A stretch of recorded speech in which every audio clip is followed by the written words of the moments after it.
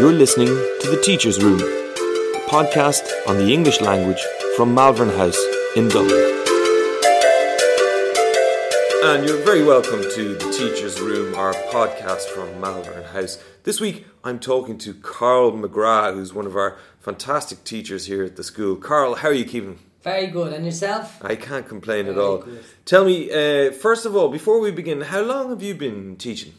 I've been teaching in total about 7 years teaching 7 experience years. in total, Okay. between Madrid and here. Okay, great. In Ireland, so the majority have been here. Okay. 2 years over Madrid, so I've experience of teaching all nationalities and all ages. Okay, and you speak Spanish, obviously, do you? Spanish, Portuguese, Catalan, bit of French, Very Irish, good. of course, Yeah, and absolutely. English. Very good. Okay, So- brilliant.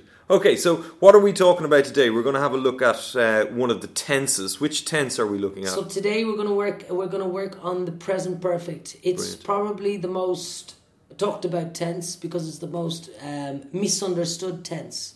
So what we've done today as part of Malvern House, we've actually made 3 main uses. Great. Okay, so you're going to talk about the We're gonna 3 talk about- main uses. Yeah, so Right. let's go with the first one. So the first one we use it for life experiences. Okay. Okay? So it's always, have you ever been to Rome? Have you ever been to Rome in Not Italy? Rome. Exactly. Okay, good. And Now, why are you one using thing- ever there? Why are you using ever? Ever is once in your life. Okay. Ever is like the opposite of never.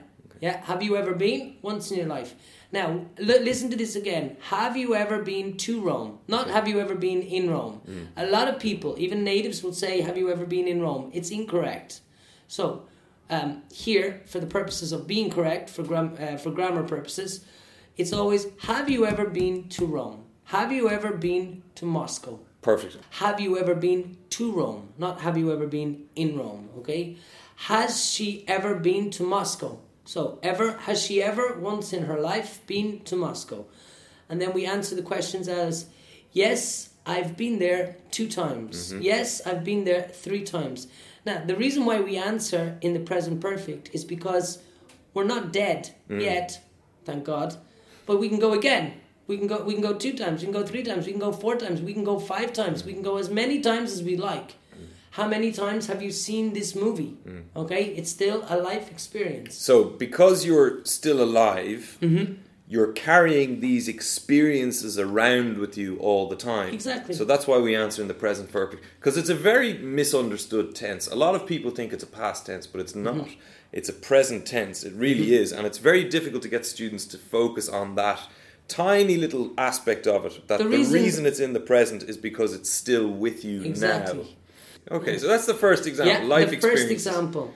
Now, let's have a look at the second example. Now, the second example is quite important because this is probably the main example that the Latin learners would use in their countries, okay? So, it's something that started in the past and still continues now.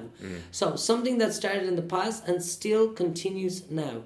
So, we've been in class for 2 hours, Good. okay? We've been in class for 2 hours, okay? Or we've been in class since 2 p.m. So the difference, for how long, since when. So have a look at these examples.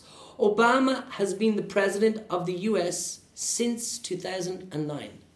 So in another way we could say Obama's been the president of the US for just over 7 years. Perfect. Okay. And then that's basically it for the second example. Right, so we're talking about duration, something that lasts for how long, or since a point in time. Okay, Exactly. for a period of time and Yeah. since a point in time. Exactly, Okay, brilliant. that's it. Okay, cool. The last one then. This is the most difficult one, I think. Yeah, I think the reason why it's most difficult is because the majority of English teachers I've come across don't teach it like this. Okay. They don't actually teach this, but we're gonna give it a bash. Which is the third use, the third main use of the present perfect is the result now of a past action. So have a look at these sentences. I've just arrived. I have just arrived. What's the result? I'm here now. Okay, so Okay. even though you walked in the door 30 seconds ago, you're focusing on the result, which is I am here now. Yeah. Okay. Exactly. Good. Okay. All right. Let's have a look at one or two more examples. Yes. Go ahead. He's just cut his finger. What's the result? It's bleeding now. Okay? All right, okay. So that's the result. He's just cut his finger. It's bleeding now. What's the result? Even though 20 seconds ago he cut his finger, and we know that, we can see the blood now is coming out. Yeah. So what you're doing is you're making a connection between the past and the present. Exactly. And actually we're more concerned with the present result because he's cut his finger, it's bleeding now, we got to go to hospital or he's going to die. Yeah, or don't let him cook anything else because there's blood in the dinner or something there's like blood that. in the feijoada, yeah. Let's have a look at this example. Yeah, the last one there, Karl, is an interesting one because it is hard to explain that even though we're talking about something that happened in the past, we're really, by using the present perfect, we're trying to drag it into the present and go, hey, look, this is the result of the past action and how that past action is affecting us now. One example I love is the haircut example, where I haven't seen you for a couple of weeks, then I'm walking along Grafton Street and I bump into you and say, hey, Karl, you've cut your hair.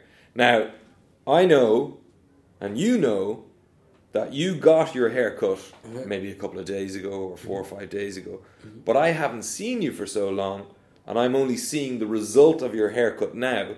So even though the haircut happened 4 days ago, the result of the haircut is in the present. So that's why we use the present perfect. Exactly. It's an ingenious tense, it has to be said. Oh, it really yeah, is. It's very clever.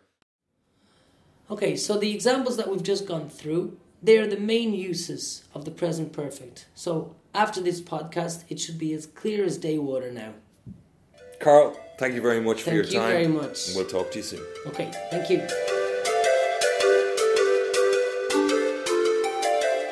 You've been listening to The Teacher's Room, a podcast on the English language from Malvern House in Dublin.